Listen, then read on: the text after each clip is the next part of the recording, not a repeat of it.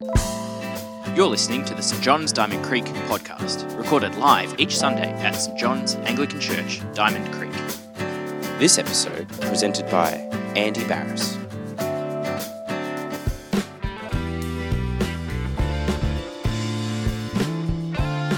Good morning.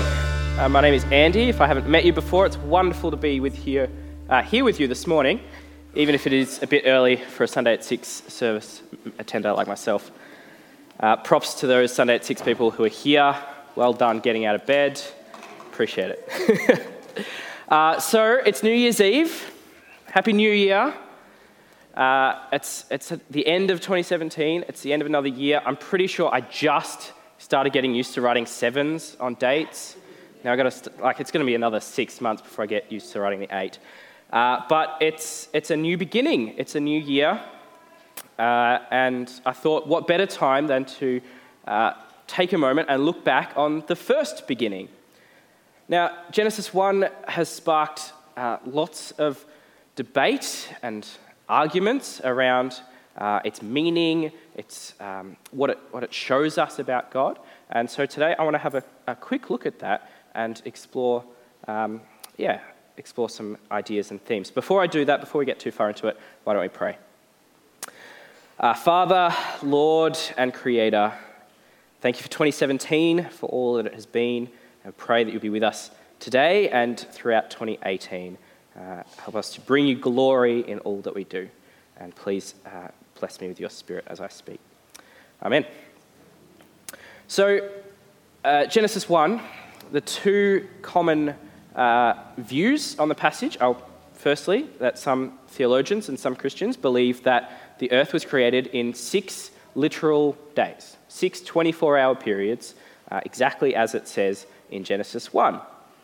Others and scientists believe that the earth is more like 4.5 billion years old. And these are two opposing views that many people have. And I think if you were to take Genesis 1 literally, as, like I said, some theologians have done, if you use the family trees and the ages that are found in the Old Testament, you come up with that figure. But the thing is, the Bible doesn't actually specify the age of the earth. Nowhere in Genesis, nowhere in any other book of the Bible does it say the earth is X number of years old. And for that reason, I don't think that the age of the universe is a salvation issue. I think you can believe comfortably in a 6,000-year-old earth, or a 4.5 billion-year-old earth, or any number in between, and still be in a relationship with Jesus. Today, I want to outline for us why I don't subscribe to the 6-day literal creation, and I want to have a look at what I think Genesis 1 is actually trying to show us. If you disagree with my point of view, that's cool. I don't think you're not a Christian. I don't think you're stupid. I just want to explore 2 different views. So let's have a look at what's going on right at the start of the Bible. Firstly, I think we need to look at the structure of the Bible. As well as being broken up into different books and chapters and verses, the Bible also includes a number of different genres throughout those books. So just like movies and songs, TV shows, video games, the Bible has lots of different genres. So these include stories, the narratives, the historical events, as we see in the Gospel, the story of Jesus. We also see letters written by early Christians to other early Christians, and you see that in the book of John, which we based our last series on, in the first 1 John, isn't it? And there's also poetry in the Bible, and you can see that most clearly in the books of Psalms and the book of Song of Songs. So when you hear a song, you kind of know it's a song, right? It has a rhythm and it probably repeats. If you think about the song we just sang, I don't know how many times we said good news, but it just repeats and repeats and repeats. It's got a very obvious structure to it. And if you look at Genesis 1, I think you can see a similar flow, a similar pattern. God said, it was so, it was good, the first day. God said, it was so, it was good, the second day. There's a flow and a pattern to the structure of Genesis 1. Similarly, to read Genesis 1 as a literal text, if you actually have a look just one chapter further, Genesis 2 actually tells us the same story. The Bible repeats itself, but gives greater detail in regards to the creation of the living things, in particular the first humans, Adam and Eve. And this isn't the only time that the Bible repeats itself. We see it happen again in Exodus. It's a fantastic story of Moses leading the Jewish nation out of slavery in Egypt. It's one of the most iconic visual images of the Bible, with Moses parting the Red Sea with his staff. The waters separate and they can cross. So this happens as a narrative in Exodus chapter 14, and then in Exodus chapter 15, it's repeated, but as a song. And this happens again in Judges chapter 4 and chapter 5, and I'll let you go and read that one for yourself. So it's set up throughout the Bible that, repeating things can be told as narrative and as song.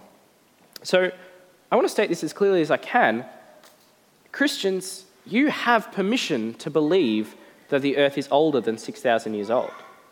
Likewise, you have permission to believe that it is 6,000 years old. It's okay to believe that dinosaurs existed, even though there's no mention of them in Genesis or anywhere in the Bible at all. And because of that, it's definitely okay to love Jurassic Park. You see, I don't think the purpose of Genesis is to lay out the specific details of how the earth was created, but rather why the earth was created. So, why? Well, the Bible as a whole is set up to reveal God's character to us as humans. It's there to help us to get to know our Creator better. Now, when I get to know someone for the first time, and I might have this conversation with you at morning tea after the service, I might ask you questions like, what do you do for a living? Or what are some of your hobbies? But really getting to know someone is more about getting to know their character, their motivations, than it is about knowing, what they do or how they do it. So, why did God create then? Well, some people say that it was about relationships, that God wanted a people to love and to be loved by. And I think that's a reasonable point of view. But before creation, before Genesis, God was already in a perfect relationship with himself. Our God is one God as a Trinity, Father, Son, and Holy Spirit. 3 persons in one God. Now, I'm not going to unpack the concept of a Trinity because we simply don't have time. But if you're new to this concept, I'd encourage you to look into our sermon series from Sunday at 6 throughout December, Jesus and the Spirit. Kirk gave a really solid talk on the Trinity. So if God was already in a perfectly content relationship as 3 persons in the one God, where they loved each other, served one another, and submitted to one another, God didn't need humans to have a relationship. So why did God create? Well, there was this old school preacher who I think nailed it pretty well. His name is Jonathan Edwards. In the 1700s, he said that what God aimed for in all creation was the communication of himself through all eternity. The Bible sets up pretty clearly that God is love, that God is the source of all goodness. So for him to communicate himself through all eternity is for him to communicate love and goodness. I think that's a pretty fantastic reason to create. Throughout the Bible, as I've said, God reveals his nature and his character to us. And ultimately, this happens in the person of Jesus. We see among his many characteristics that he is loving, he is wise, he's forgiving, he is just, he's, some big words, omnipotent, omniscient, and omnipresent, which just mean all-powerful, all-knowing, and everywhere. And he also shows us that he is a jealous God, and that he is to be feared. Right from the very first chapter of the Bible, though, the very first line of the Bible, God shows us his creativity. The very first act of God we read in Genesis is that God created. God creates in beautiful, powerful, and poetic ways. He designed, formed, and molded the heavens and the earth, the creatures and the plants, and finally, us, humanity. And throughout all this creation, he took joy in creating, knowing that what he was creating was good. We see God's creativity in lots of ways. We see it through his creation. Life itself was nothing before God breathed it into being. We can see it in the everyday comings and goings of our world, and we can also see God's creativity through his son Jesus. As the adopted son of a carpenter, Jesus, from the age of 12, would have been taught the family trade by Joseph, carpentry.